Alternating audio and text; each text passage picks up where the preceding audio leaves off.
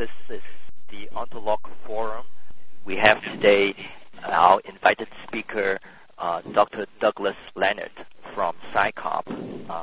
It's November 17th, year 2005, and we're really happy to have Doug speaking to us on the topic Psych, Lessons Learned in Large-Scale Ontological Engineering.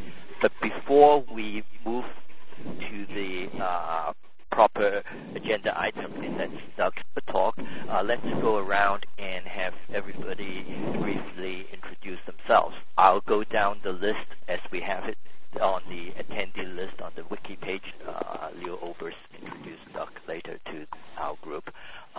I'm Peter Yim, a co-convener of the Ontological Forum and from CIM Engineering. John Thompson from Boeing. Hi, this is John Thompson. We're in a conference room at Boeing, me and seven other people. I can read the names if you want. Yeah, please. Okay, John Thompson, Keith Williamson, Bob Higgins, Tom Jenkins, Mike Anderson, Phil Harrison, Mike Uchthold, and Peter Clark. That's it. James? Okay, this is James Duma calling from eBusiness Applications in Vancouver, Canada. I'm a chief architect here. We develop software components and I'm particularly interested in ontological applications with respect to software components. Leo? Yes, this is Leo Obers from MITRE. Co-convener of Ontolog Group and obviously involved in ontologies semantics. Great. Summer? So my name is Summer Locke. I'm from John Thompson's research group as well in Bellevue. Great. Kurt? Kurt Conrad. I'm an independent consultant in the San Francisco Bay Area. Bill McCarthy? Bill McCarthy. I'm a professor of accounting and information systems at Michigan State University in East Lansing, Michigan. Evan Wallace? Evan Wallace from the Manufacturing Systems Integration Division at NIST, and I'm involved in semantic web and using ontologies for systems integration. Thanks, Evan. Walt Krakowski? This is Walt Krakowski from NASA Goddard Space Flight Center. I'm a senior technologist in the Advanced Architectures and Automation branch, and we're beginning some research in the use of ontologies, robots, compatible with their environment. If anybody's interested in helping us, please let me know. Thanks. Terry from Lockheed. This is Terry Jensen. I'm chief technologist for knowledge management here at Lockheed Martin Corporation in Reston, Virginia. Nice to have you, Terry. Rex? Hi, this is Rex Brooks. I'm with my own company, Starborn Communications Design. I'm executive director of HumanMarkup.org, and I'm involved in several OASIS technical committees, most especially emergency management and the international health continuum, where we're using ontologies as widely as we can to integrate various standards. Thanks, Rex. David? David Witten. I'm here wearing two hats, both of them health-related. I'm representing the World Vista, a not-for-profit trying to get health care systems based on the VA, United States Department of Veterans Affairs, and I'm also here as a VA person as well. I'm interested in ontologies and how they can increase the capabilities and reliabilities of health systems. And of course, David has been the author of the unofficial Psych website for all these years. Mark? This is Mark Greaves. I'm with Vulcan in Seattle, where I run a program called HALO, which is a medium-scale knowledge base question-answering program. Before that, I was with DARPA in the Information Exploitation Office, where I was one of the program managers that ran the DAML program. Thank you, Mark. Rich Keller? Yeah, I'm Rich Keller from NASA Ames Research Center. I'm a group lead for the Information Sharing and Integration Group within the Intelligent Systems Division, and we have a number of projects ongoing in the area of semantic technologies. Thanks, Rich. Pat? Hi, it's Pat Cassidy. I'm at Schneider Corporation, and I work primarily building and using ontologies. Thanks. Bob? Bob Smith, Tall Tree Labs in Huntington Beach, California. I'm looking at ontologies and process management for healthcare systems, particularly as it relates to the National Health Information Network and electronic health records. Thanks, Bob. Dagobert? I'm Dagobert Surgel. I teach at the College of Information Studies at the University of Maryland. Database design, ontology construction, thesaurus construction. I'm also coordinating the UNTAC effort for planning on an ontology registry. Thank you, Dagobert. Antoinette? That's Antoinette Arsick at MITRE. I was on the DoD taxonomy focus group and helped build that core taxonomy, and I'm about to start a new project for a sponsor that has a collection, and they'd like to develop a baseline ontology for that. And other than that, mostly I just follow Leo around. Thank you, Antoinette. Steve? Steve? Hi, this is Steve Ray. I'm Chief of the Manufacturing Systems Integration Division here at NIST, where we work on a variety of interoperability solutions and testing of those solutions in the manufacturing sector and increasingly in the healthcare sector and also for the federal government. Thank you, Steve. I heard Michael is in that same room with John and the rest of the group, right? Michael? Mike Ushold, you're talking about. Yes, Mike Ushold. What are you asking? No, I mean, since you're an Ontolog member, so maybe we ask you to introduce yourself. Oh, okay. All right, sure. I work at the Boeing Company, and I'm mainly interested in finding ways to apply ontologies and semantics technology. Thank you. And Ram? Sriram? Yeah, this is Ram Sriram from NIST. I work for Steve Ray, and I am the manager for the program here called Manufacturing Metrology and Standards for the Healthcare Enterprise, and ontologies are a big part of this. Thank you, Ram. Who joined us? Sure, this is Kate Goodyear. How are you doing? Hi, and Kate. I'm with SRA. We're currently working on EPA ontology. Fantastic. Welcome, Kate. Anybody else? Connor Shanky with Visual Knowledge in Vancouver, Canada. We're a 15-year-old company, and we have a large-scale life cycle management system for building ontology-driven systems. Thank you, Connor. Anybody else who joined us? I'm John Young. I'm with the American Council of the UN University Millennium Project in Washington. I've been working on an ontology for the area of future studies. Fantastic. Thank you, John. Is that about all? Did we miss anybody? Has anybody not had a chance to introduce themselves yet except for Dr. Lenat? This is Noah Friedland. Oh. And I'm doing contract work for DARPA where we have a learning by reading program called Mobius that the director of DARPA has just funded, and so we're doing a 9-month pilot study of that to see if we can get that to become a full DARPA program in IFTO. Great. Welcome, Miller. Thanks. All right. With this, maybe I'll pass the floor to Leo Oberst, our other co-convener, who would introduce our guest speaker today. Leo? Welcome, everyone, and I would like you to welcome Dr. Doug Lenat, our forum today. You probably know Doug if you've been in ontology-related fields for very long. He's essentially one of the founders of, if you believe in ontological engineering, he's probably one of the founders of ontological engineering.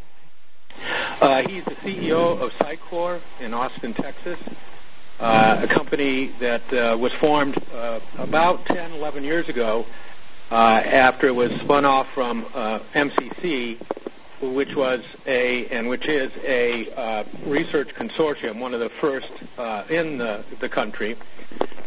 He established his knowledge representation and common sense reasoning program at MCC in 1984, and when he founded Cycorp, he founded it with the intent to commercialize a lot of this technology. At one time, Cyc, and still is the case, Cyc is the largest common sense knowledge base in the world. It includes, obviously, ontologies, an ontology and instances. A lot of the research that we're continuing the various threads on in today's world were largely founded by Doug and his group at Cycorp and at MCC. We don't know actually who coined the first use of the phrase ontological engineering, but I'm sure that Doug had a hand in it. He was one of the first people to address this knowledge representation issue, developing ontologies in AI to allow machines to understand some of the semantics that humans already have in our minds and make that accessible to the machine and usable via automated reasoning. He received his PhD in computer science at Stanford in '76, and his thesis was a program called AEM that tried to actually discover information about mathematics, and for that he was awarded the Ichkai Computers and Thought Award in 1977. Most of the work that Doug has done and his group at Cycorp has made a lot of our work easier. So, for example, the use of first-order logic, and in fact the extension of that to include second-order logic and even higher-order logic, really enriched the emerging field called ontological engineering. His notion and his colleagues' notion of microtheories, a way to modularize logically the portions of an ontology, people still consider that a pretty seminal notion. What I'd like you to do is to welcome Dr. Lenat to our group, and Dr. Lenat, thank you for joining us and giving your presentation. Thank you, Leo, and thank you, Peter, and thank you all for participating. I've never actually done this kind of webcast presentation before. It seems a little bit like talking with someone on the moon because of time delays, so please bear with me. As I go through this, you may need to hit the refresh button periodically, and for those of you who are following along with your own copy of these slides, I'll occasionally give the slide number so that you can resync up with us. If you have any clarifying questions, by all means, feel free to ask or interrupt or try to interrupt. Although because of the setup that we have here, it may be easier to hold. So all of you should now be looking at slide 2, which says what led to Cyc. Basically, there was a need and there was an opportunity. Part of the need is the opportunity is a combination of us having a good enough idea that we could get started, at least trying to get started as a null hypothesis and see. Basically, when I say that the time was right, what I'm referring to is the fact that in the early and mid-'80s, the United States was scared to death of the Japanese fifth-generation computing effort, and American companies were very willing to pursue long-term, high-risk, high-payoff research projects, which is why MCC started. And Admiral Bob Inman came to me and convinced me that if I was serious about the goal of actually getting something like CYC put together in my lifetime, the right way to do it would be to leave academia and move to the wilds of Austin, Texas, and actually make it happen. So to make a long story short, that's what I did. But most of this talk will deal with the need and the way we actually have been fulfilling that need over the last 20 years. When I listed all these different topics here, I'm not going to go through all these speech understanding and robotics and so on, but I will go through a few just to give you a few examples of what I mean. In this next slide where we're talking about Joe Weizenbaum's ELIZA program from 40 years ago was where you say things like, my dog's mother died recently, and his program says, tell me more about your mother, which, is a deep psychiatric insight, except the more you know about how the program works, the less impressive it is. Basically, it just doesn't know the word dog, and so since it doesn't know the word dog, it just hears blah, blah, blah, mother, and says, tell me more about your mother. You could say it's 40 years later, what is doing well in the Loebner competition, Turing test-like competitions these days, and unfortunately, even after all these years, some of the best contenders are doing things not that much different from what ELIZA was doing. If you say, like, what's the color of a blue car? To Alice, it'll say some garbled ELIZA like, what color is a blue car back to you, and so on. This last one where you say, where is Sue's nose when Sue's in her house, and it says where it belongs, that's actually not a bad answer, but it ruins that by then saying, try searching the World Wide Web. So it basically is just matching where is blank type templates. If you go to Encarta and ask what color is a blue car, you only get 2 hits, one on the history of automobiles and one on the Central African Republic, I guess because it doesn't understand punctuation and capitalization. If you go to Ask Jeeves, you get pages that mention the words and so on. I could give you lots more examples, but basically the real situation here is that natural language has pluses and has minuses as a representation language. Obviously, there's a lot of it. People use it. And it's easy to efficiently index it and access it nowadays using Boolean searches with things obviously like Google. But of course, one of the problems is that there are lots of natural languages and that meanings within a language vary from time to time and place to place and culture to culture and so on. Often the analyst's query or the user's query requires combining multiple pieces of information from multiple places. And when I say combining, I mean arithmetically and logically combining information. And natural language is not always the most efficient way to do that. So on slide 7, we see a very traditional linguistic way of representing genealogical information. And if I asked you, is Edward an ancestor or a descendant of Sue or neither, after 30 seconds you could give me the answer to that question. But obviously, if I presented the information in graphical form down below, you could answer it in a second or two rather than in 30 seconds. So the different representations make different operations efficient at the expense of other operations.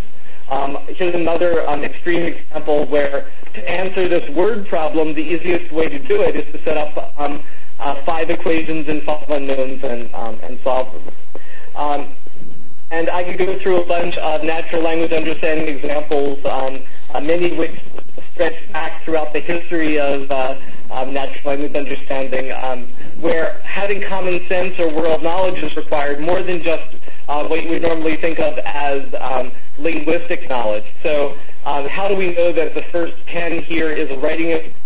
On number 2, the Terry Winograd's old example, obviously the different theys could refer to the police or the demonstrators, and it's your knowledge of the world, the police, and so on that cause you to decide what the right referent is. The same way here in these 2 sentences, how do you know that mother is a function of the different individuals, whereas every American has the same president? Or on the next slide, obviously the speaker in the first sentence means that Mary and Sue are each other's sisters, but in the second sentence doesn't mean that Mary and Sue are each other's mothers, and so on.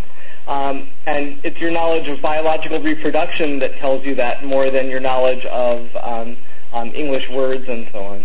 Or in this number 6 here, how do you know that the fool in the first sentence is the person skiing, whereas the fool in the second sentence is the person who's watching him on television? It's your knowledge of things like skiing and television and weather and so on that enable you to do that disambiguation.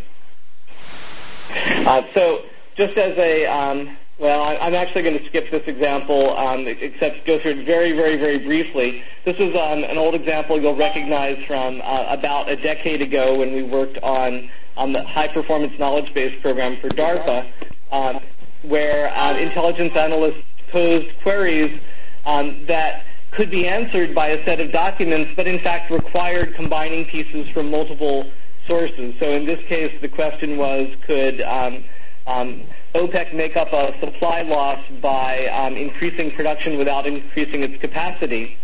And the justification involves pulling in one piece of information from one document, which had to do with how much oil was flowing through a strait, a piece of common sense that basically said that the maximum and minimum flow rates would therefore be somewhere between 0 and that total flow rate, information from another document about how much OPEC could have produced if it had wanted to, information from yet another source about how much OPEC was actually shipping, and so on. And so by doing a little bit of arithmetic and logical combination, Cyc was able to reason that, yes, it didn't actually matter how much Saudi oil was flowing through the Bab el-Mandeb Strait. OPEC could increase its production by more than that if it had wanted to without building new facilities. And there were a lot of cases like this where Cyc got the right answer and the expert said, oh yeah, I guess that is the right answer. There were a lot of examples where Cyc got the wrong answer, but I'm not going to show you any of those examples. The original dream of Bob Kahn and Vince Cerf and others for the ARPANET, the original dream of electronic data interchange, the original dream of the electronic dictionary research projects, and I think of the semantic web as well, basically is to allow exactly that kind of intercombination, exactly that kind of joint use of information across sources where the sources were put together without the knowledge of exactly how they would fit together. So I think ontology holds the key to doing this, but the problem is that there are at least 5 very common ways that we cut ontological corners, that we unconsciously cut down on this and, in a sense, fool ourselves. And I'll talk about that in a few minutes. But the basic idea here is, as you can see from this next slide, to do a kind of integration across sources and avoid that quadratic tangle of, for example, data warehousing in order to get the sources to talk to each other. Here we have a very simple query of how different in age were Uday Hussein and Qusay Hussein. And from one source, database 4, we know when one of them was born. From a different source, we know how old on a certain date the other one was. And from those, obviously, you could get an approximate answer, but only if you know things like people age 1 year per year, and the year of birth doesn't change, but obviously age does, and so on. So if you have that plus a little bit of common sense, you can get the answers to these questions. And incidentally, you can use this not only to answer queries, but you could use it to enrich or populate the databases. So in the end, you can throw away the part over here that deals with Cyc or whatever other system you were using to do this, and you're left with enriched databases that in this case contain 1966. In this case, contain 32, with citations or pointers or provenances back to the other database. So you can use that for database enrichment as well as for answering queries. And this scales linearly, unlike the kind of quadratic solution if you just take things pairwise. So if we move on to slide 21, you can see another example. This is from a project we did a couple years ago involving susceptibility of cities to attacks of various kinds, and even simple examples like knowing the number of inhabitants of a city, and knowing which cities in the U.S. have more than 1 million people, where you'd obviously go to one source to find that out. Another source to find out how many animals live near each major metropolitan area. And you need ontology to tell you things like, don't add the number of pullets and the number of chickens because pullets are a kind of chicken. Here's a database with 4 rows, sort of split across 2 lines here, but you see the 4 rows, and somehow we need to tell the system that in this table of this database, the population field corresponds to the number of inhabitants of the geopolitical entity represented by that row in the database. And we do that by making assertions in Cyc. So we use logic, and obviously we use the terms in our ontology in order to make those assertions. So this is on slide 25, we see an example assertion which essentially explains to our system how the field called population in that table represents what Cyc's ontology refers to as the number of inhabitants relation between some number, whatever's in the population field, and the referent of the row. Very often you need something like this because the existence of some entity is only implied by the existence of a row in a table. It may not actually be mentioned anywhere in that database. Here is a set of assertions for telling it things like the number of, the type of format and password and so on to access it. This is an assertion telling it the number of expected entries if you ask for the number of inhabitants of a city of that table. And there are various statistics that are kept that enable the system to prioritize and optimize for that kind of making use of the database in the optimal way. And yes, there's a little crude interface, so you can get a report of major cities and whether they're at risk or not. And if you ask why Phoenix is at risk, then you'll get some justification, which essentially goes through the line of reasoning of the system. In this case, based on the number of hospital beds and animals living nearby and so on. And if you ask why Philadelphia isn't suitable, then you'll get some explanation which describes in this case that Philadelphia is a little bit too cold on the day that you asked. So we refer to all this as semantic knowledge source integration, or SKSI, where we're explaining the meaning of these different schema elements. So I won't have time to go through all these other examples, but just to take one more, namely search. Many of you have seen our little demo of finding captioned images, where the query that you ask for is tied to the caption by a set of common sense assertions like parents love their children, and when somebody you love accomplishes something, it makes you happy, and when you're happy you smile, and so on, rather than by looking up synonyms or morphological variants in a table. Here's another example which a lot of you have seen. I'll skip this one, but it doesn't apply just to pictures. Obviously, if your query is to find examples of write-ups of terrorist events in Lebanon in the 1990s that occurred outdoors, and there's an article somewhere, for instance, a CNN article reporting some Beirut restaurant pipe bombing on the patio of the restaurant in 1993, you need to use common sense to know things like 93 is between these 2 years, and restaurant patios are generally outdoors, and Beirut is part of Lebanon, and so on.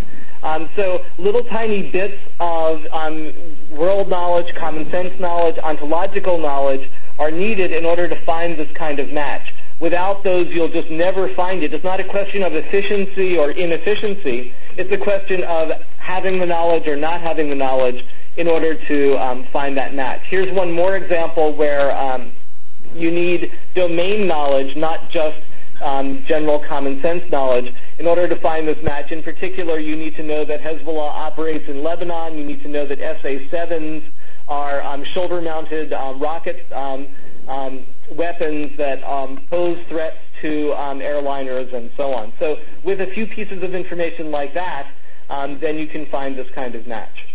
I won't go through more examples, but I could go through examples where we use that kind of knowledge for consistency checking and cleaning and so on as well. So over the last 20 years, we've put down in an increasingly formal representation millions of pieces of knowledge about the everyday world, things that you would assume other people know about the world. And as we see on slide 44, most of this knowledge is language independent. The idea that writing pens are smaller than corrals, which are smaller than penitentiaries, has nothing to do with the English or French or Arabic words for those. And in fact, just because in English, all three of those happen to be the very same word, namely P-E-N, is really just almost an accident and an artifact. So almost all of Psych's knowledge is over here on the right. It's language independent. And yes, we have an inference engine. Yes, we have interfaces. But really, the work we've been focusing on for 20 years is putting together this ontology, this skeletal framework, and fleshing out that skeleton. For those of you that like architecture diagrams, slide 46 has such a diagram where you can see APIs and interfaces. On slide 47, I give some examples of why we were led to this kind of increasingly expressive, increasingly formal representation language, starting with frames and slots. Here you see some examples where we're representing the fact that anything which is even partially tangible has to exist in time, so it makes sense to ask about when it started or when it was created. Or here you see a way of representing that causes precede events. Or here we represent possibility in the case of being exposed to anthrax possibly causing an infection, and so on. A lot of people were under the impression that Psych is a kind of monolithic or authoritarian sort of knowledge base, but actually it's divided up into many thousands of contexts, and things are generally true in one context and false in another.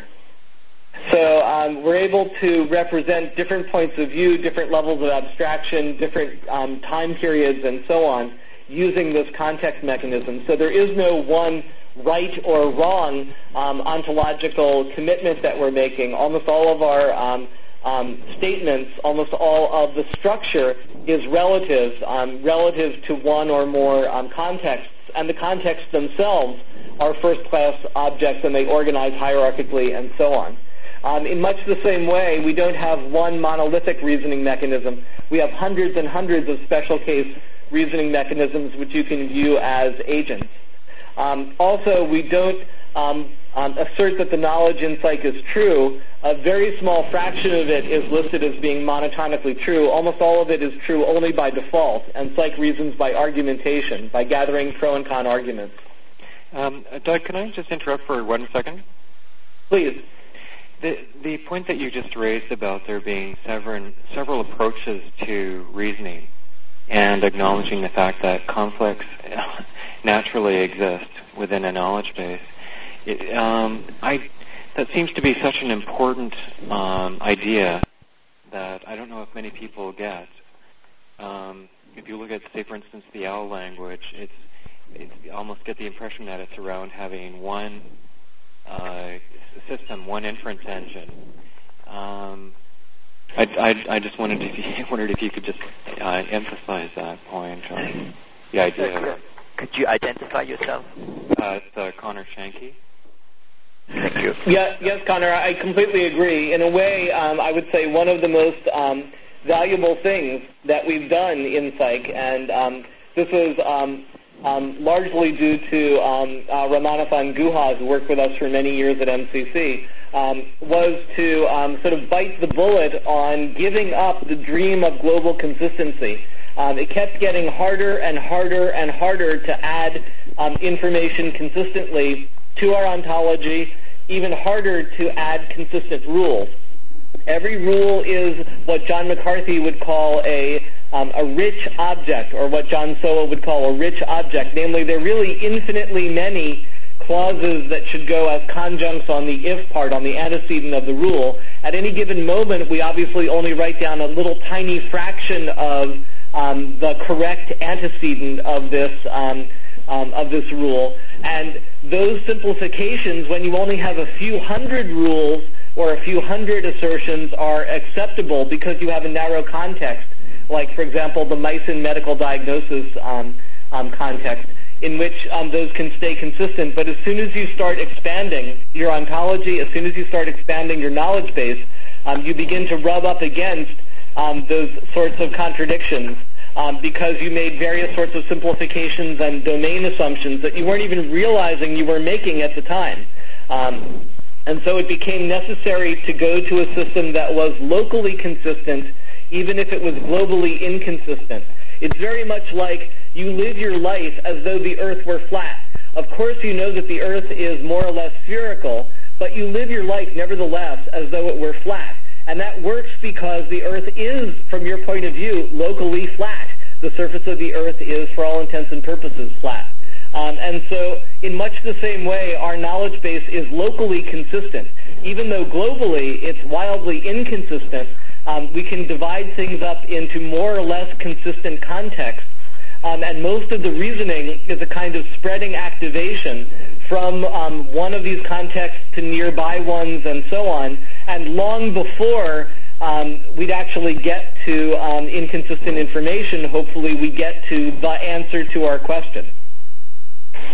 So let me go on, but I really can't emphasize enough that there's only one thing that you take away from this that you didn't already believe. If it's the need for this kind of local consistency and contextual reasoning, I think that would be the most useful thing to take away from this. Over the years, we've added a few million assertions by hand. I'm not talking about the deductive closure. I'm talking about the number of axioms that our folks have actually written while cloistered away in their cells here in Austin, Texas. I have a few of them here with me, and some of them are smiling, some of them aren't.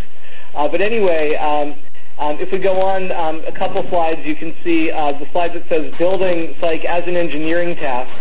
This was a very hard lesson that we had to learn in the early to mid-'80s, that as attractive as learning by discovery, learning by natural language understanding, and reading are, when you're way over at the left edge of the curve, it's very hard to get that knowledge into the system that way because learning and language understanding essentially build on what you already know. And if your system doesn't know very much, it's hard for it to learn, it's hard for it to understand natural language, as we saw in those examples. So we were led to this sad realization that to get to this crossover point, we'd at least have to prime the pump. We'd have to build up some amount of this knowledge base by hand, and then finally we could turn to what we wanted to turn to, which was machine learning and natural language understanding. And we estimated that particular amount of effort would be less than a person millennium of time, but not much less, and that we could do it in approximately one research lifetime if we had enough people working together on it. So to make a long story short, we've been working at this for about 21 years, and we've gotten far enough along that we really see ourselves now as having moved from this almost horizontal green line to this nearly vertical yellow and blue line. So we're moving from manual knowledge base building to interactive clarification dialogue and to automatically acquiring knowledge from texts and databases and websites. So this is a very exciting time for us and a very exciting time for the community as a whole, I think. The guiding principle that we've had has been to get this to work, not appear to work. And that's one of the reasons that we've kept a very low profile in the academic community for the last 20 years.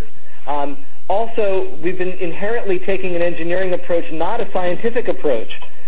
So we do science as a sub-goal, as a sub-method to solving the engineering problems that we're facing, not vice versa. Basically, one of the good aspects of taking this guiding principle is that we can't afford an invented here, not invented here syndrome. So we basically have been absorbing all the good ideas that everybody's been suggesting over the years.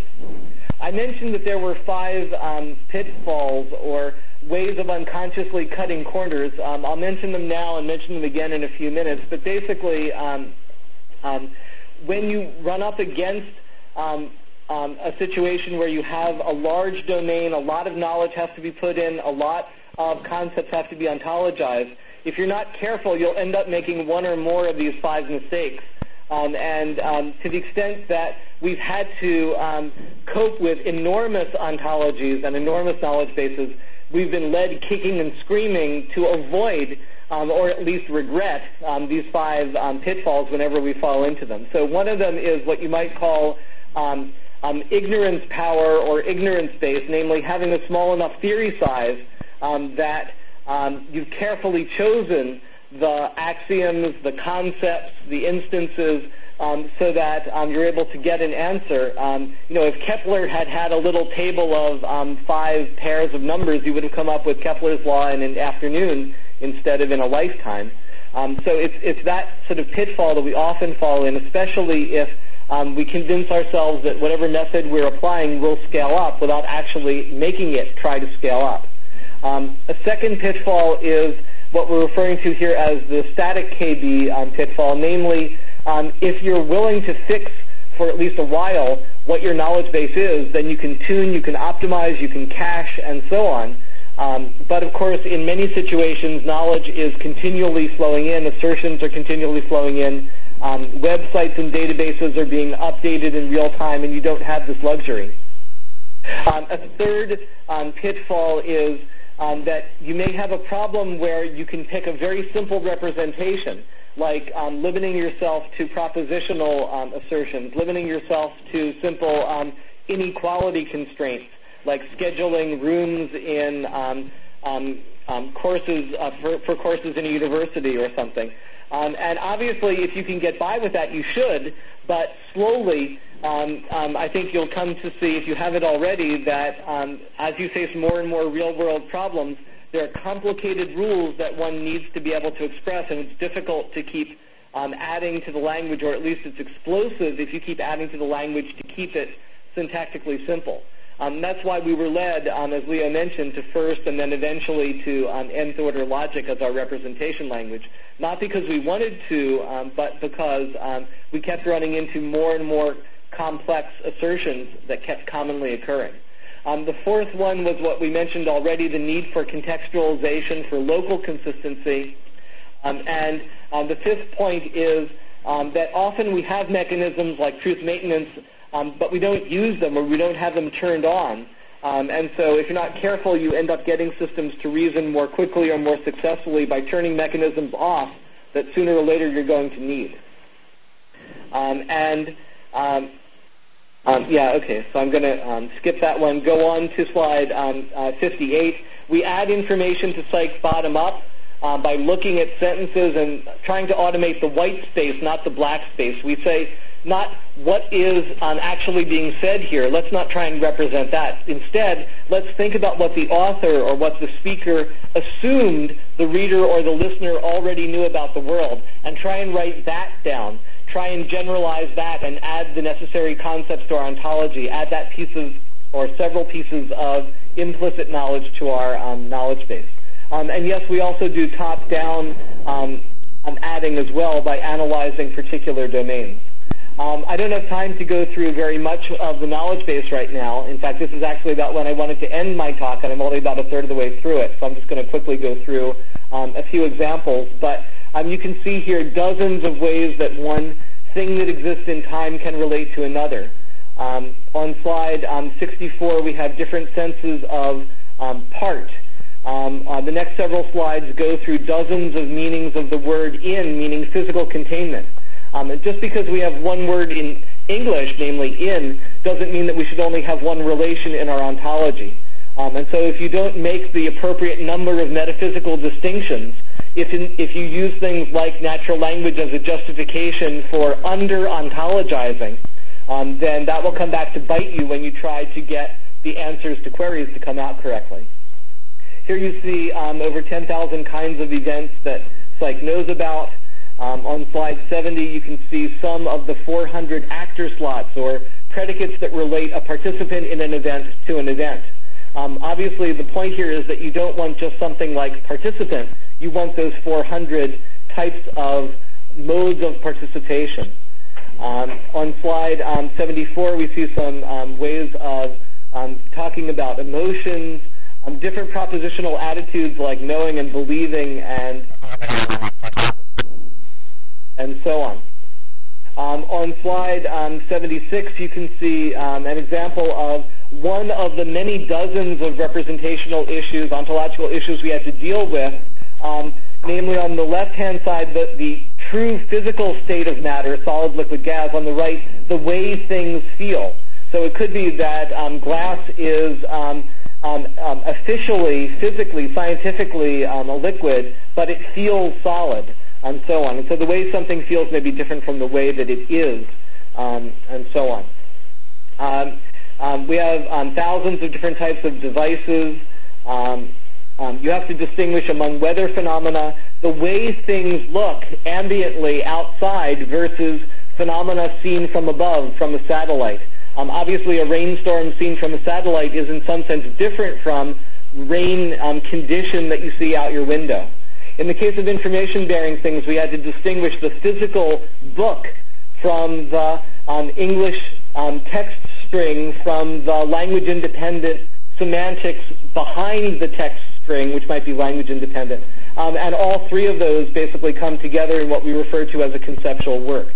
So we've had to make lots and lots and lots of distinctions like this, in many cases distinctions that don't have any short description in English, in order to be able to handle this intermediate ontology, in order to bridge the gap between the specific domain-dependent ontologies that we all build in our applications, and on the other hand, the general sort of philosophical issues that philosophers have grappled with for millennia. On slide 85, you can see just some of the complications that forced us to give up our frame and slot representation that we knew and loved from the 1970s, namely being able to represent or and not, and nested modals and meta-level assertions, and quantification and nested quantifiers, and quantification over predicates, and so on. On slide 86, you can see one of the hard lessons we had to learn, which was separating the epistemological problem of what the system should know from the heuristic problem of how it can efficiently reason with what it knows, which is why almost every piece of knowledge in psych is represented in two or more ways, one EL or epistemological level form, and one or more HL or heuristic level forms that are efficient for one kind of reasoning for another. If you look at slide 87, we see several different lessons that we learned. I'll mention one or two of them. One was that the probabilities, while they seem like they're useful, powerful, important, necessary, there's a trap here, and the trap is that if you ask people to make up a 5-digit decimal probability for an assertion, they will make up a 5-digit decimal probability. People are perfectly happy to come up with 5-digit decimal fractions essentially from nowhere. And because any two numbers are commensurable, this will lead the system into errors because it doesn't know which numbers to believe to what level of accuracy. So yes, if you have the probabilities, put them in, but very often all you know is that something is more likely than something else, but both of them are very likely. For instance, most Americans know the first name of their boss and the middle name of their boss. You don't know what the probabilities of those two things are exactly, but you know that more people know the first name than the middle name of their boss. And so that's the piece of knowledge to put in, not making up two numbers and making the first number higher than the second. Let me go on to say just a couple more words about contexts or microtheories. Here on slide 89, you can see some of the if parts that might be left out of even a simple rule, like if it's raining, you should carry an umbrella. Well, that applies really only after the invention of umbrellas, and if you're not planning on getting wet anyway, like going swimming, and if you have the use of your arms, and so on.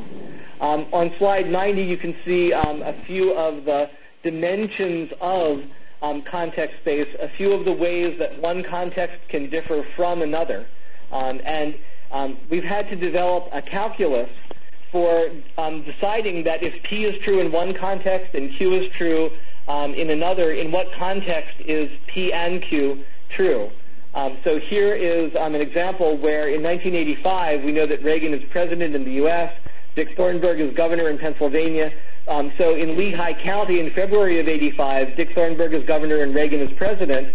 But if we just change this in an innocuous way, like we've changed this to 900,000 doctors, it's not true that there are 900,000 doctors in Lehigh County during that period of time. Or here, if we say that I'm talking for this hour, yes, I'm talking during this 15-minute interval, but not necessarily during this 2-second interval. And why is that? Well, it's because we know that I'm talking down to some level of granularity, let's say calendar minute. So it's unlikely that there's a minute in the last hour when I wasn't talking, but there may very well have been a second or two when I wasn't talking, although it may not have seemed that way. And our representation, our ontology, and so on have to be able to capture that. In terms of summarizing the technology, I would say it's important to think of this not as an application, but as something that can underlie applications, to think of us as a community extending this so that we can keep extending it as we need to cover new applications. I made a list of 20 applications in 1984, and you can download the set of slides and look at this. But one of the interesting things is I would say almost all of these 20 applications are still reasonable applications for ontologies today. We thought of a few more since, but that's partly because of the advent of the World Wide Web in the last 20 years. If we go on to later slide, the next couple slides go through some government and commercial applications. I'm not going to really cover those in any detail. Cycorp as a company, in case you are interested, we have about 50 employees. We get most of our money these days from R&D contracts from the U.S. government, from the Defense Department, intelligence agencies, and other organizations. In addition to the contextual message, the other message that I really want to get across here, and I think this is a message that by kind of self-selection, all of you on the call probably all, is that you really need to share more than just the XML level, more than just the RDF level of things. You need to share the content and the context of things. You need to make more than just a few dozen predicate level distinctions. You need to make tens of thousands of distinctions if you're really going to be able to answer user queries like this one on 103. You know that you could answer that query by going to the web and spending 10 minutes going to different websites. Why is it that you can't just ask this question? It's really frustrating. What we want is something like Encarta or Ask Jeeves or whatever, but that would actually handle a large fraction of these questions correctly. Questions whose answers follow logically and arithmetically from several different pieces of information in several different sources out there in the repository or on the web. And we don't want to have to know ahead of time what places we have to go to. We do want to be able to say things like, give me the best answer you can in 10 seconds, and so on. So that's why I really view this as the most important thing other than the context mechanism to get across in my talk, the need for us to share content and context in order to get the semantic web to become a reality, not just to fix on an XML set of tags and a small number of relations.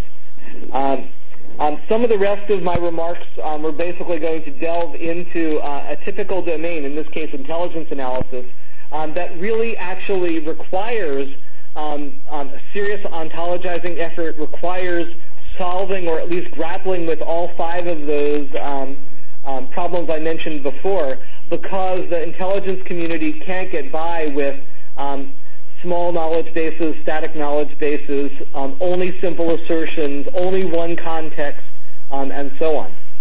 So in that sense, it's a good problem. It's a good area for us to be working in. I'll skip ahead a couple slides. One of the projects we're doing for the intelligence community is building a comprehensive terrorism knowledge base of unclassified information about the 30,000 terrorist events of the last decade, the thousands of known terrorists, the hundreds of known terrorist groups, and so on. and we're already a fair way along in building that particular terrorism knowledge base. We don't view ourselves as interface people, and indeed our interface is a kind of Mad Lib fill-in-the-blank, mix and match sort of NL, sort of like NL menu interface almost. You can see here some examples. Those of you who remember what we did in HPKB a decade ago will recognize this as not much different from the interface we were using 10 years ago. It suffices, and people are able to use it to add information and to ask their queries and so on. On slide 115, you can see some examples of the link detection problem. On the left, you see what the media and hence the public and hence Congress holds intelligence agencies to today, namely perfect 20/20 hindsight. Over on the right, you can see the situation not in hindsight, which is, as Ted Senator says, piles of needles in acres of haystacks and trying to put together pieces of isolated information, bits from different knowledge sources, which together imply that something bad, something worrisome might be happening. In this case, generating terrorist scenarios. I don't really have the time required to go through this example, but again, if you go through the slides, you can see some examples of CYC generating plausible scenarios and attack and defense plans against those scenarios. One of the things we learned in scenario generation is that you don't want to reason strictly in a forward or backward direction. You want to alternate going backward and forward. Here you can see the way that we're getting information from the web, so that we find common on slide 124, common ways of expressing things in one or more languages, going out fishing, using something like Google to fish on the web to find information to populate the knowledge base in structured areas like this, where you want dozens or hundreds of very well structured, very stylistically expressed facts about groups or individuals. So if you want to know what the marital status of a person is, you can use your ontology of different marital statuses along with simple natural language generation to see how these would be generated, and then go fishing on the web to see which of these causes a hit. So you can decide based on the context, for example, the year in which that source was put out there on the web, what someone's marital status was in a certain year. This isn't particularly novel, but I think this is going to be an increasingly valuable, increasingly common use of ontologies in the next few years. Here you can see some interfaces which are enabling large numbers of people to add information to our system, and we want to expand those numbers even more. That's why we've released OpenPsych for all purposes, and Research Psych for R&D purposes out to the web. And if you haven't yet checked out OpenPsych and Research Psych, I encourage you to do so. Our motivation for doing this is to help the community bring AI about, to enable lots of people to help us build up our knowledge base and our ontology, and also because we'd like to see what we've done help to become a useful component in the semantic web. Research Psych is basically OpenPsych plus the natural language system plus other assertions. By now we have about 60,000 OpenPsych users and 50 different, actually I think now 70 different Research Psych user groups, each of which have obviously several individuals in them. So this is sort of the end of the message or the summary, but if we skip ahead to the reason that we're focusing on inference speed these days, I would say the three things we're focusing on are increasing the speed of inference, increasing our ability to do that kind of fishing and even simple natural language understanding, and thirdly, to do better machine learning, integrated learning, one-trial learning, learning by reading, and so on. So learning, natural language understanding, and faster inference are the three places that we're focusing on these days. In terms of inference speed, and this is the last topic I'll mention before opening this up for questions, there are some kinds of queries where you expect it to take a long time, like generating scenarios of plausible terrorism attacks, or doing abductive reasoning, like if you ask 1 day after the March 2004 railway bombing in Spain, who are the likely agents and what are the pro and con arguments for each, you get answers like this one, like Al-Qaeda might be suspect if it's expected that this particular event would decrease the popularity of a certain political group in Spain. And you could have the analyst say yes or no, or research that. Research that would involve generating a Google query out to the web to find relevant articles which might or might not enable the analyst to answer this. But what Cyc is saying is this is an answer modulo this unknown piece of information. And obviously, whenever you're doing abductive reasoning like this, you expect it to be slow. For things that shouldn't be slow, you can usually interrupt and find out why they are taking a long time and fix your inference algorithm to enable it to not make that kind of mistake in the future. For example, it shouldn't really take 40 minutes to decide that Arnold Schwarzenegger can't be president. And if you interrupt Cyc after a second, it knows he can't be president because he's not a native-born U.S. citizen. And if you say 20 minutes later, what the heck is the system still thinking about? It's thinking about other alternate arguments for why he can't be president, like because he's not a cow and cows can't be president and things like that. So this is a case where, again, if you know too much, the system can slow down, and we need to try to make it faster.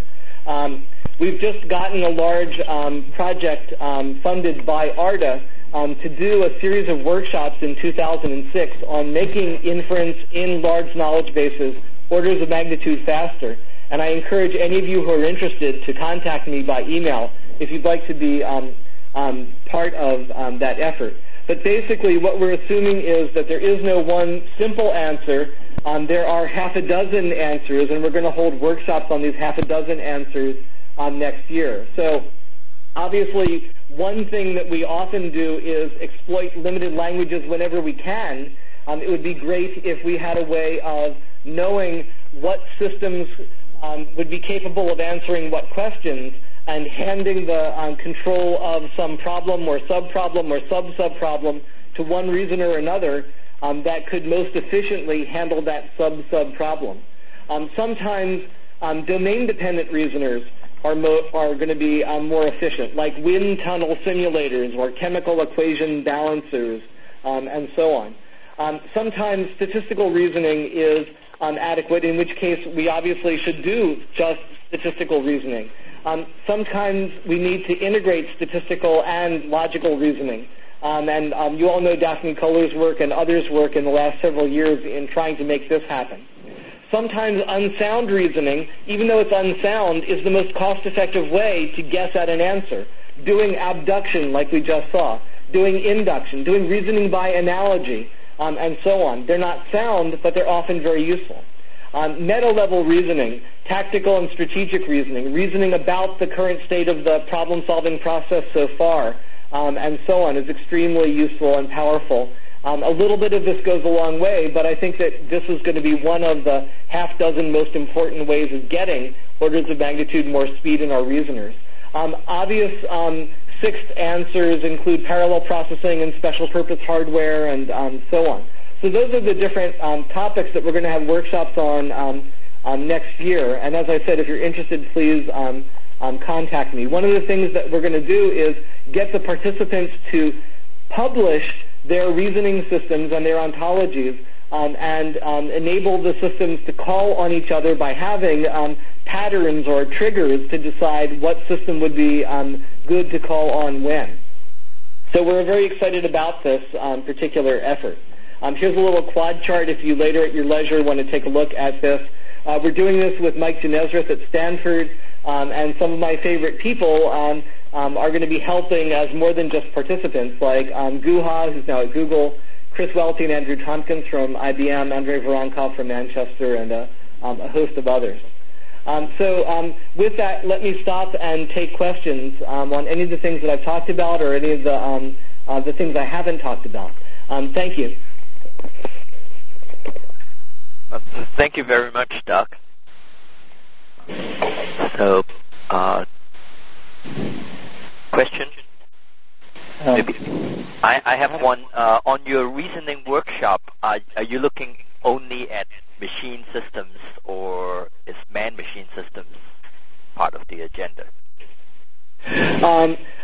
As part of the other category, the sixth category, we were looking at systems where you have various kinds of data transformations designed to enable humans to more efficiently notice patterns and things like that. So I was considering that as part of one of the six topics. I didn't really consider that a primary topic, but now that you mention it, it really would carry through to other topics as well, like when you're trying to guide search and choose levels of representation and so on, having humans interactively monitoring what the system is doing and what its reasoning is so far, and having humans able to inject correction and advice and so on would be a very useful thing. So we'll probably start talking about that through every single meeting and focus on it in meeting number 6.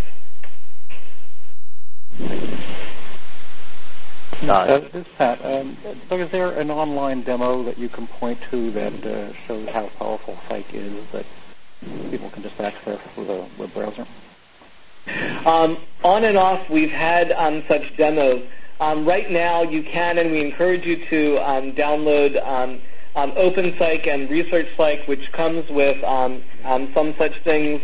Also, we've promised by the end of this year, i.e. a month or so from now, that we'll have up on our website an interactive Cyc application that will involve structured knowledge entry. We're going to make it a kind of game where Cyc is going to use what it knows already and what it's found out on the web to try to postulate various plausible statements, and then several individuals will be asked more or less simultaneously whether they think the statement is true or not, and people's game score from their point of view will be based on their degree of agreement with other people, sort of like a Family Feud kind of scoring. And from our point of view, this will be useful because it will help us to explore natural language understanding, explore knowledge acquisition, and, of course, in the end, acquire pieces of knowledge that way. A little follow-up, yeah. As of right now, one problem one runs into in trying to get money for ontology work is the perception that Cyc has been at this for a long time, and look what has it accomplished. How would you answer that question? I mean, what could we show to people who are skeptics that yes, this is a powerful system?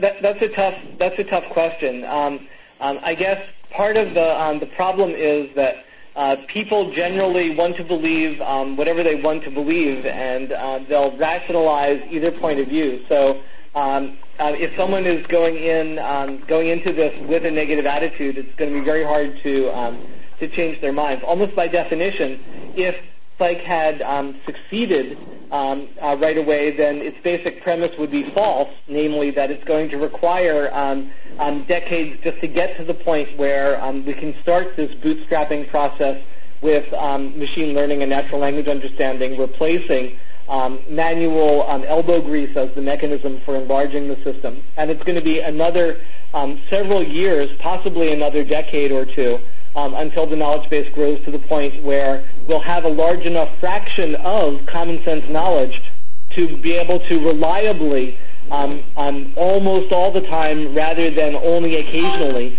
inject and use that common sense when it's needed to power search, to power robots, to power natural language systems. So I guess what you have to do is show examples of what the system's able to do so far.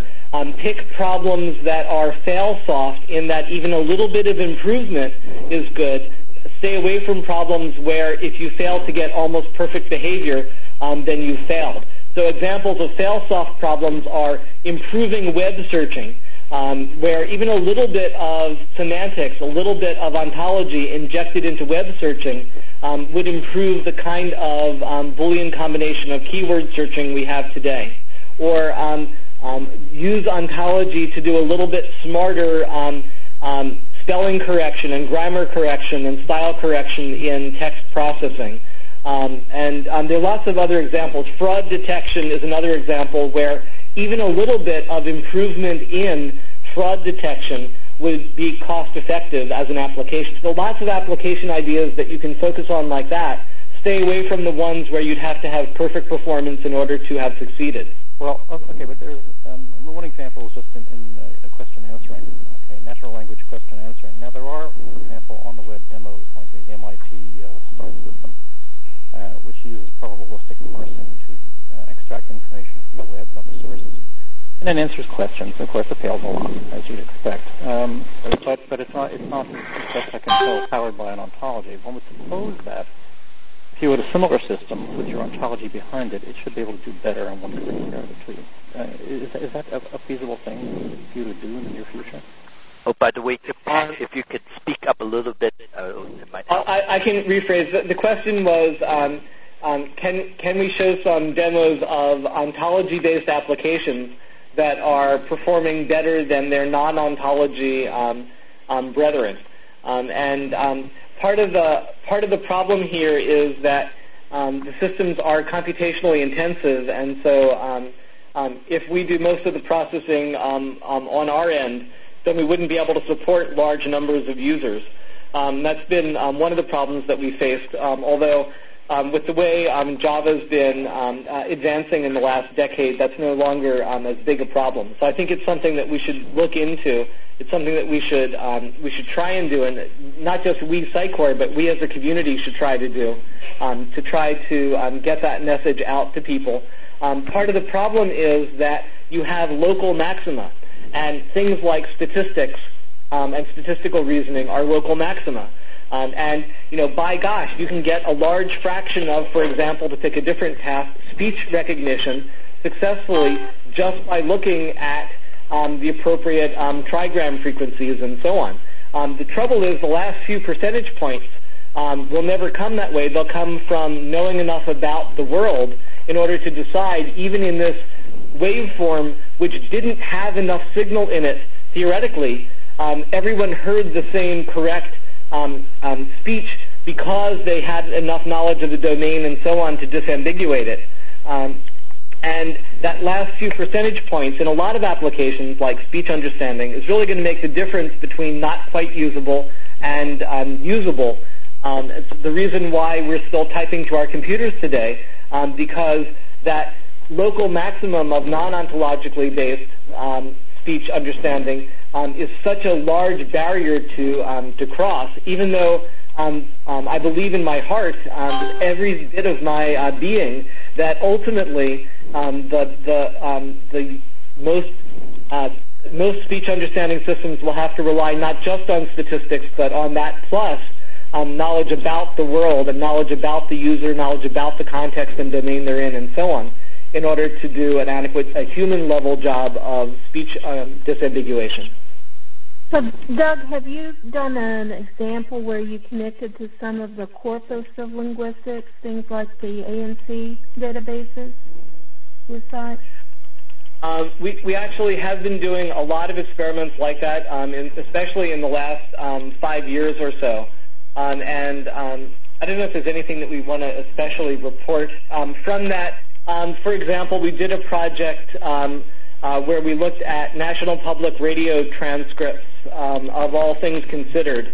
Cyc was used by some other company to segment that, to do entity recognition and entity co-identification and so on, to enable people to find relevant bits of transcribed versions of those shows. And we actually did a very successful job of that, very high percentage success.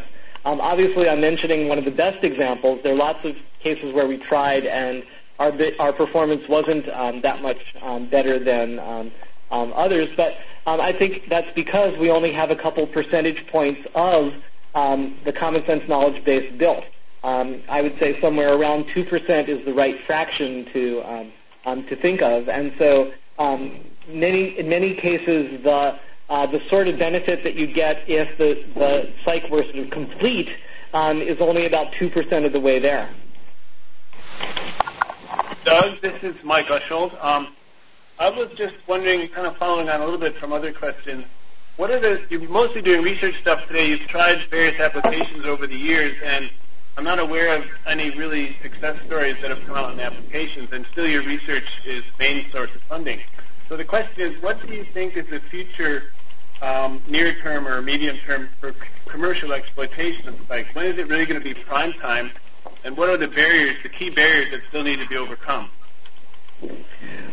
Thanks, Mike. We actually have a few commercial projects in the works that I can't go into in great detail, but one application is a network security application where cyc is used to think about possible attack scenarios before they occur, sort of the analog of the terrorist attack application for the government.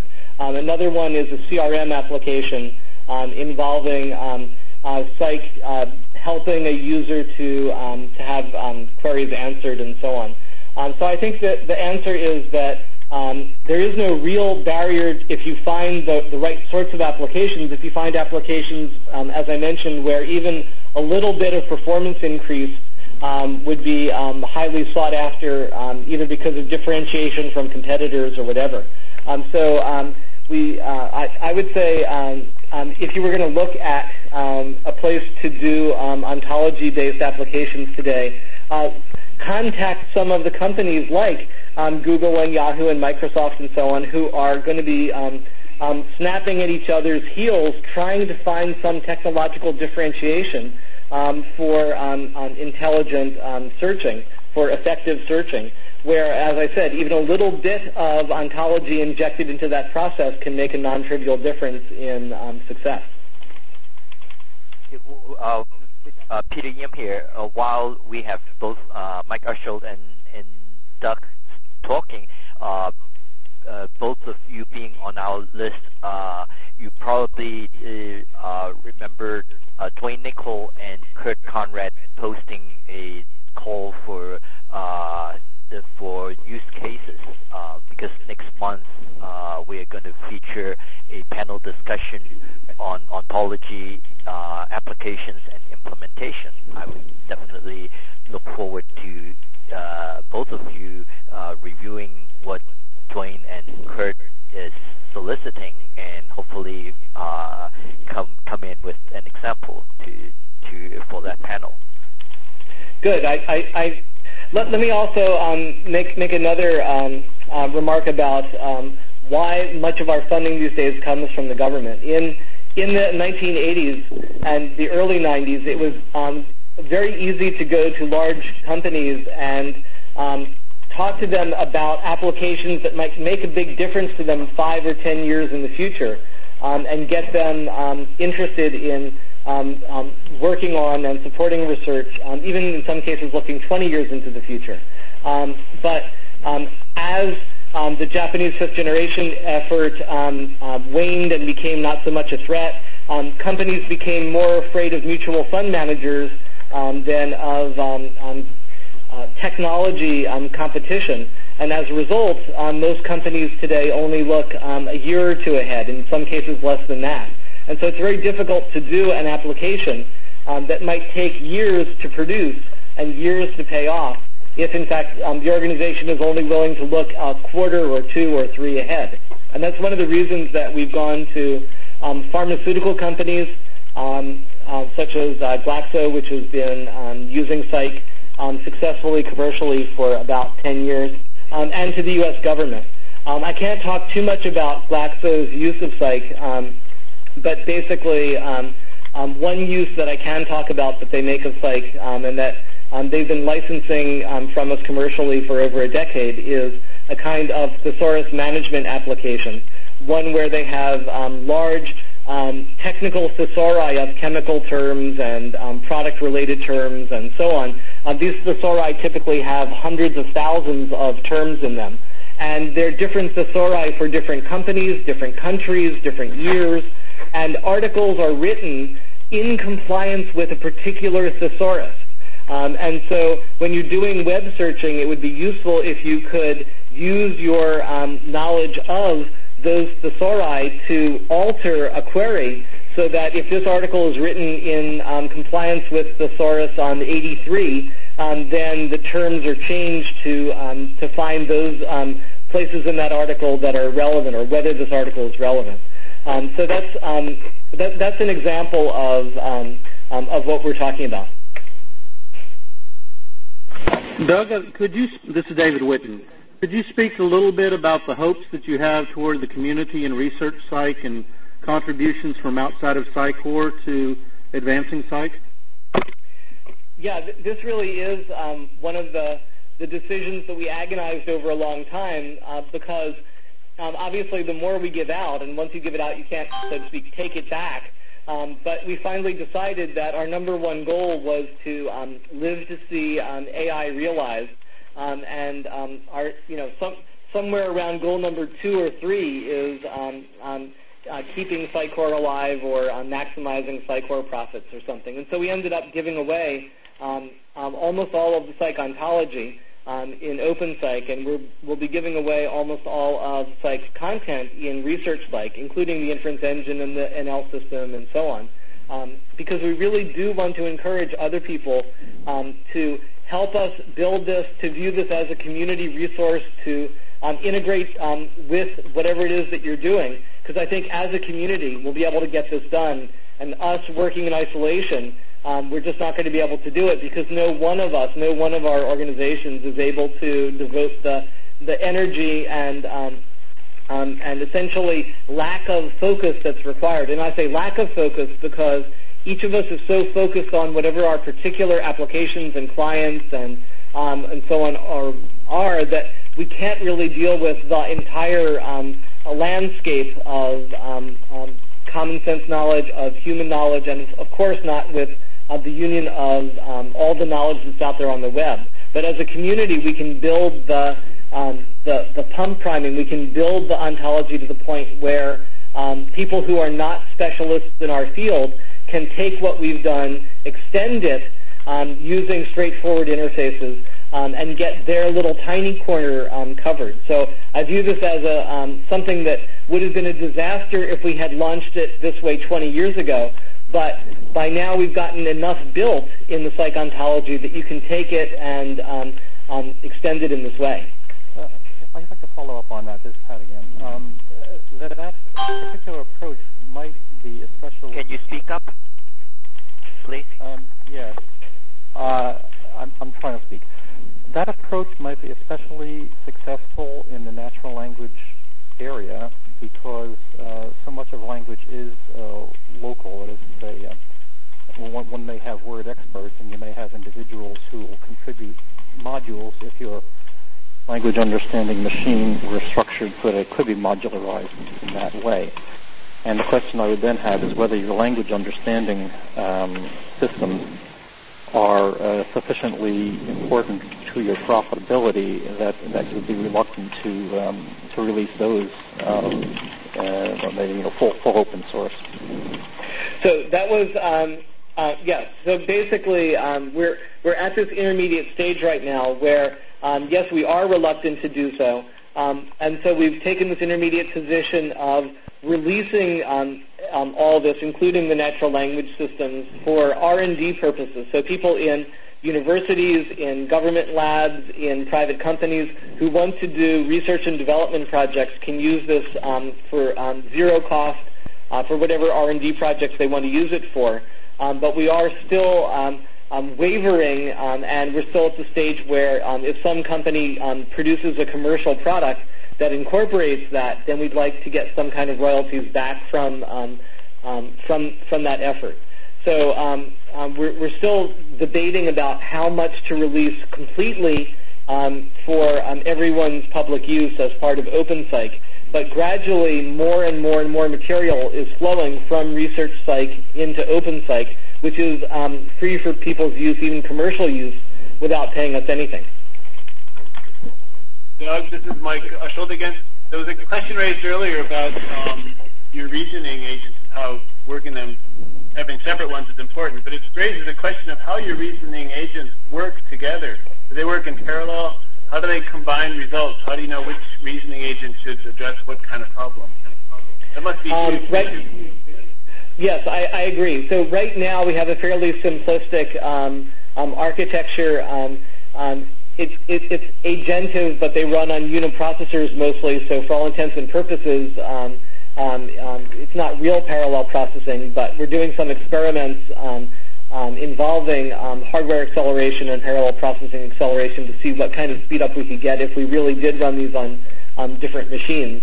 Right now they essentially, these like 720 heuristic level modules have a kind of pattern or an opaque piece of code which sort of raises their hand when they see some posted subproblem, almost like a blackboard mechanism. So when they see some subproblem they can work on, they raise their hand that essentially bid on it, and the most efficient one, the lowest bid as it were, gets to work on it for a little bit of time, and then it can broadcast recursively to the community by posting on that Blackboard. But as we go through this project next year for ARDA, where we'll be having lots of people at different universities and research labs around the world participating, we're going to have a slightly different architecture, and there we will have real parallelism with different systems and reasoners running on different machines in different parts of the world, communicating effectively by sending subproblems out over the net to each other. Thank you.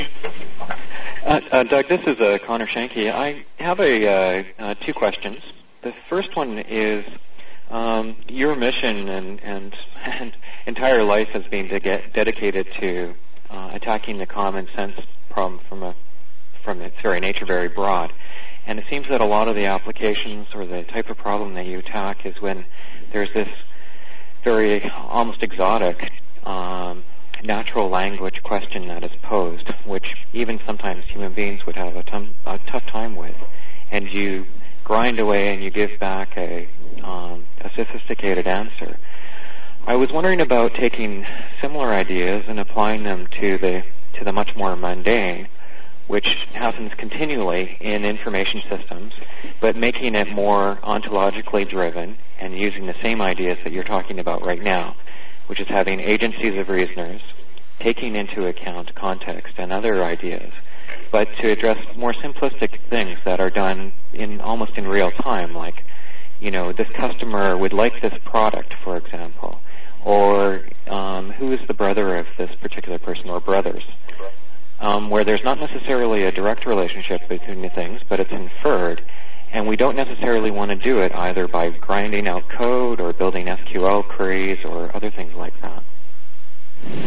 So I agree with what you're saying, but the problem is that if you're not careful, then people will take that as a mandate or a charter to do things which appear to be simple, but in fact aren't. So one example is basic English, which even though it has a very small number of words, still lets you put together incredibly difficult sentences to understand that involve metonymy and indirection and ambiguity and so on. Or another example is the electronic data interchange effort, which seemed to take a problem which had the properties that you're talking about, and yet continually came up against situations where there was just enough ontological divergence about what one company meant by employee or company vehicle or whatever it happened to be, that humans would end up screen scraping the outputs, and so you'd end up with humans in the loop at every point instead of the automation that people wanted and expected. I absolutely agree and totally understand what you're saying, but there is a lot of fairly highly structured information. But right now, the way that we mostly have to deal with it is with these very modular stovepipes of application. So I know exactly what you're saying, but I know that there's a limited amount of time. My second thing was dealing with the issue of federated ontologies and management and dealing with those types of issues. How much have you dealt with that in Cyc? Well, let me give you part of an answer. Also, I have a few other folks here from Cycorp, and it might be nice to hear from one or two of them as well. One of the heartbreaking things I think about some of the earlier efforts that we've seen has been the kind of divergence where you have different people using the same system but building independent ontologies. So we saw that with Ontolingua at Stanford. We saw that earlier at Stanford with expert system building, where even two expert systems built at Stanford using eMycin would not be able to share their rules because of essentially these ontological simplifications and cost cuttings and unstated domain assumptions and so on that would simply cause incorrect conclusions if you union the two rule sets together. Michael, did you want to say something? This is Michael Whitbrock, who works with us as our Vice President of Research here at Cycorp. So federating ontologies in general is, I think, a very difficult problem. This is why we have released the OpenCyc term set for completely free use, because we hope that if you can provide a seed shared vocabulary, it's more possible to align ontologies with one another. We have done work in aligning or federating ontologies. For example, we have mostly aligned the WordNet ontology with Cyc terms, and it turns out that that's often possible, but it's also often impossible, just because the fundamental definitions which are being used for terms differ. If one were to take a radically simplifying assumption and only use description logics for ontologies, then of course federating them is straightforward, because two terms can be identified with each other if their descriptions are identical to each other. But I think that that's not a very helpful. In theory, that can be done. In practice, you would probably end up unifying terms which are, at least the people constructing the ontologies had intended to mean very different things. So I think that to the extent that the necessity to go in and post hoc federate ontologies can be avoided by, for example, having a set of shared bridging terms, it's best to go about avoiding it. And this is sort of the reason why we've made the OpenCyc taxonomic projection of the Cyc ontology completely free and available, because we hope that it will help to mitigate this cost. Thank you. Thanks. To follow that up, do you know to what extent the OpenCyc, you say you have 60,000 or 50,000 users, do you know to what extent it has actually been incorporated into working ontologies outside of Cycorp? We have some examples of that, but we don't follow up.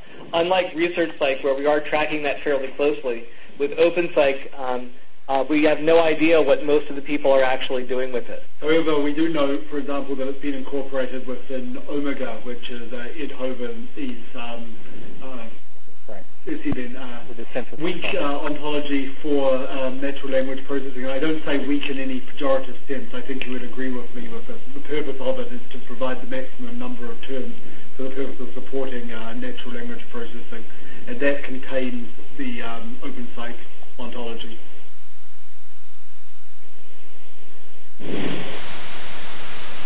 Doug, this is Leo. A question about microseries. Would you advocate maybe using that as a notion for modularization of ontologies? In other words, we talk about the lattice of theories. Do you see that as a way of perhaps implementing lattice of theories? Yes, absolutely. I see that is, it's not the primary, it's a primary way of distinguishing one theory from another, one ontology from another. For example, when we put knowledge into this into our system from news reports or other sources out there in the world, we generally create a microtheory which represents that source. So this particular CNN report or that particular website's homepage on a certain date or whatever. And those sources represent not just idiosyncratic, not just individual pieces of knowledge or sets of pieces of knowledge, but also ontological commitments, ontological decisions, and actual ontologies of terms that are referred to and presumed in that document. And so gradually you build up these hierarchies, like CNN in general means the following thing, or the New York Times in general considers consultants to be employees, whereas BBC does not consider consultants to be employees, and so on. And so gradually over time, not just the individual sources, but entire genres of sources begin to have their own ontological decisions. I'm Charles Klein, Chief Ontologist. You can represent different ontologies using different microtheories, but you can also talk about the differences between the theories in a kind of cross-theory portion of the language. So say in one theory, in some ontology, somebody's using fish to just mean sea-dwelling animal. On another one, they're using it in a sense which excludes, say, sea anemones and whales. You can have two theories which respect those separate taxonomies, but also statements about the comparison of taxonomy, so that I see an assertion in one theory, I can lift it into the ontology of the other theory, making the right distinction. Right. So in one theory, poinsettias are red flowers. In another, they're not flowers at all. And you need to be able to represent both those things, and the fact that one of these ontologies is sort of a layman's ontology and one is a botanist's ontology. Well, can I pursue this? The examples you gave are questions of labeling of concepts rather than anything that has to do with logical inconsistency of concepts. And this is something that I'm particularly concerned about. Is to what extent are your microtheories actually logically inconsistent, or they just use the same terms for different concepts? Are there really logical assumptions in any of these microtheories that truly contradict others? Are you referring to the rules of logic, or are you simply referring to whether there are contradictory terms? Anyway, the answer to both, I suppose, is yes. The more straightforward case is the latter, where you simply have assertions which are true in one and false in another. You have generalization, spatialization relations which occur in one and are simply false in another, and so on. And then more complicated case is where the actual rules of inference are different in the two. So, for example, a context representing what was actually published, then you can't even use modus ponens, because P was published and P implies Q was published doesn't mean that Q was published anywhere, and so on. Whereas obviously in most microtheories that is a valid rule of inference.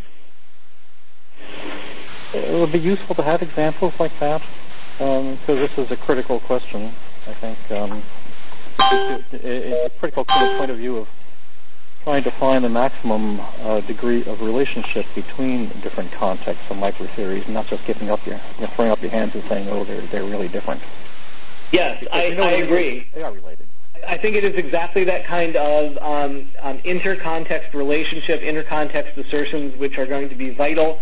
And along with that, things like deciding what context an assertion was probably made in when you didn't know, when you just saw the assertion, and so on. That kind of problem is going to be one of the hardest problems for us as a community to grapple with in the next several years. I think we're probably coming up to near the end of the time here. Maybe Peter or Leo have some final remarks they want to make. Right. I actually have one more question, and then maybe we take one more question also. My question, Peter here, is what is your take on the efficacy or the validity of a standardized common upper ontology? I know this is a problem that's near and dear to some in our community, and definitely a couple of people on the call as well.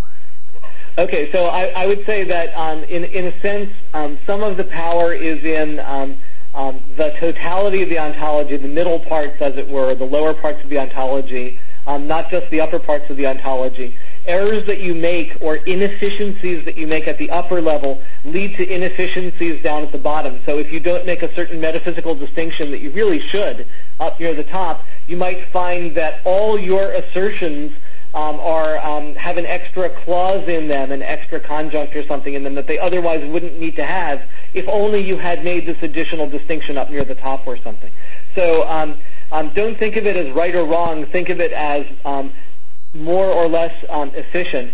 And if you take in the notion of context, then it's not like there's one right upper ontology. It's more that there are several different plausible, good upper ontologies, and we should be developing and using all of them and interrelating and aligning all of them. So that's sort of my my attitude toward that. Michael, did you have something you wanted to add? Yeah, I think you could regard upper ontologies as having the same sort of status as a set of libraries in a programming language. It's certainly not essential to programming, for example, that you have a large set of existing preconceived basic functions that you can use, like Java does, for example. You can certainly program everything in C, which doesn't provide such libraries.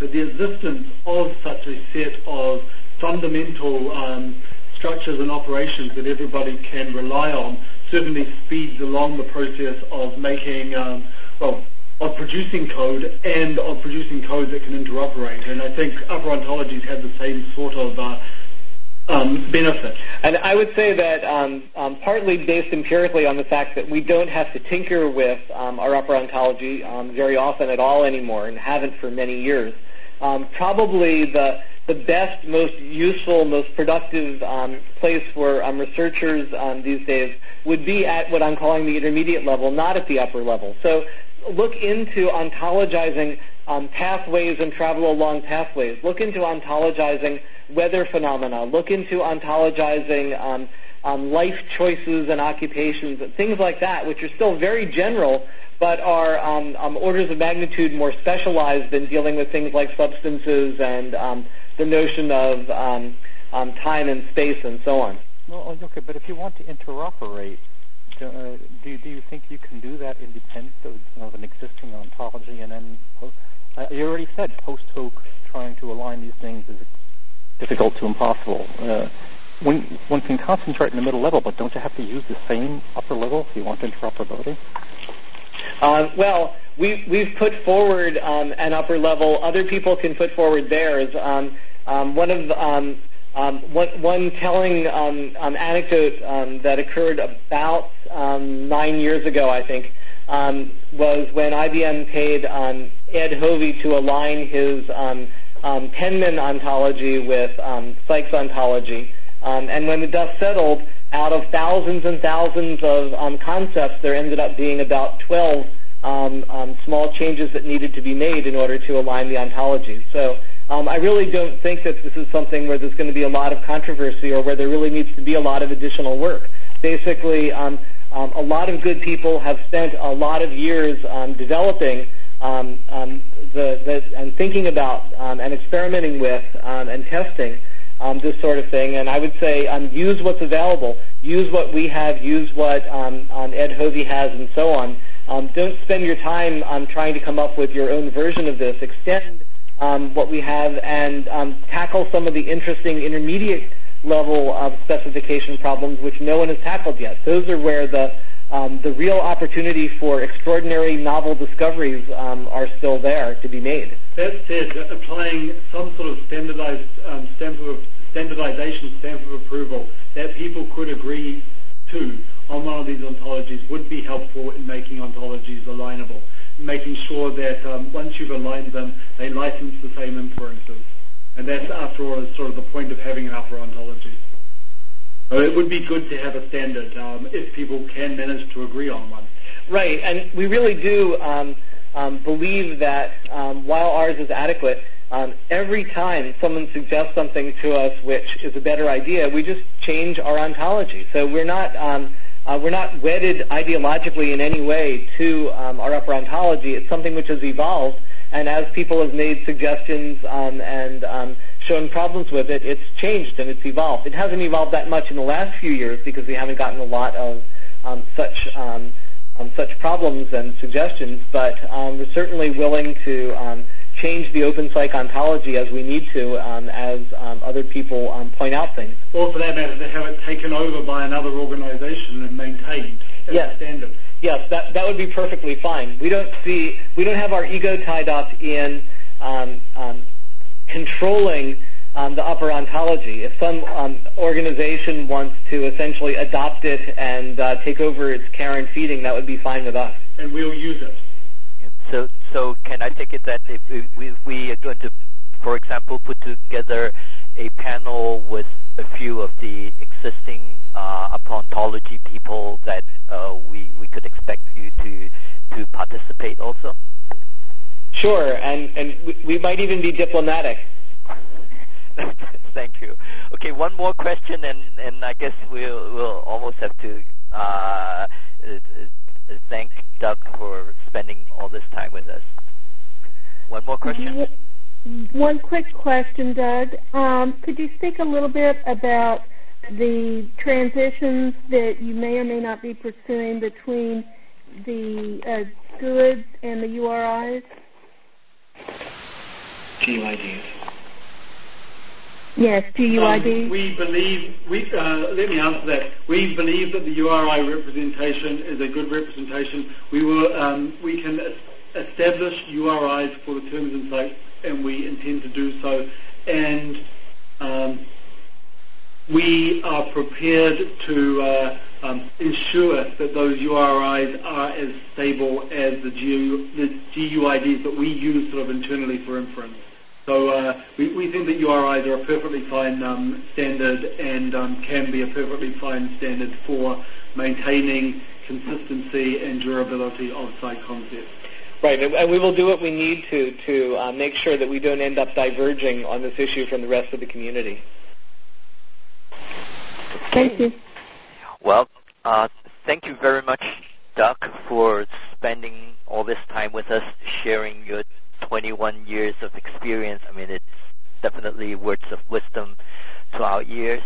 And thank you very much to Doug and to everyone who is able to join us.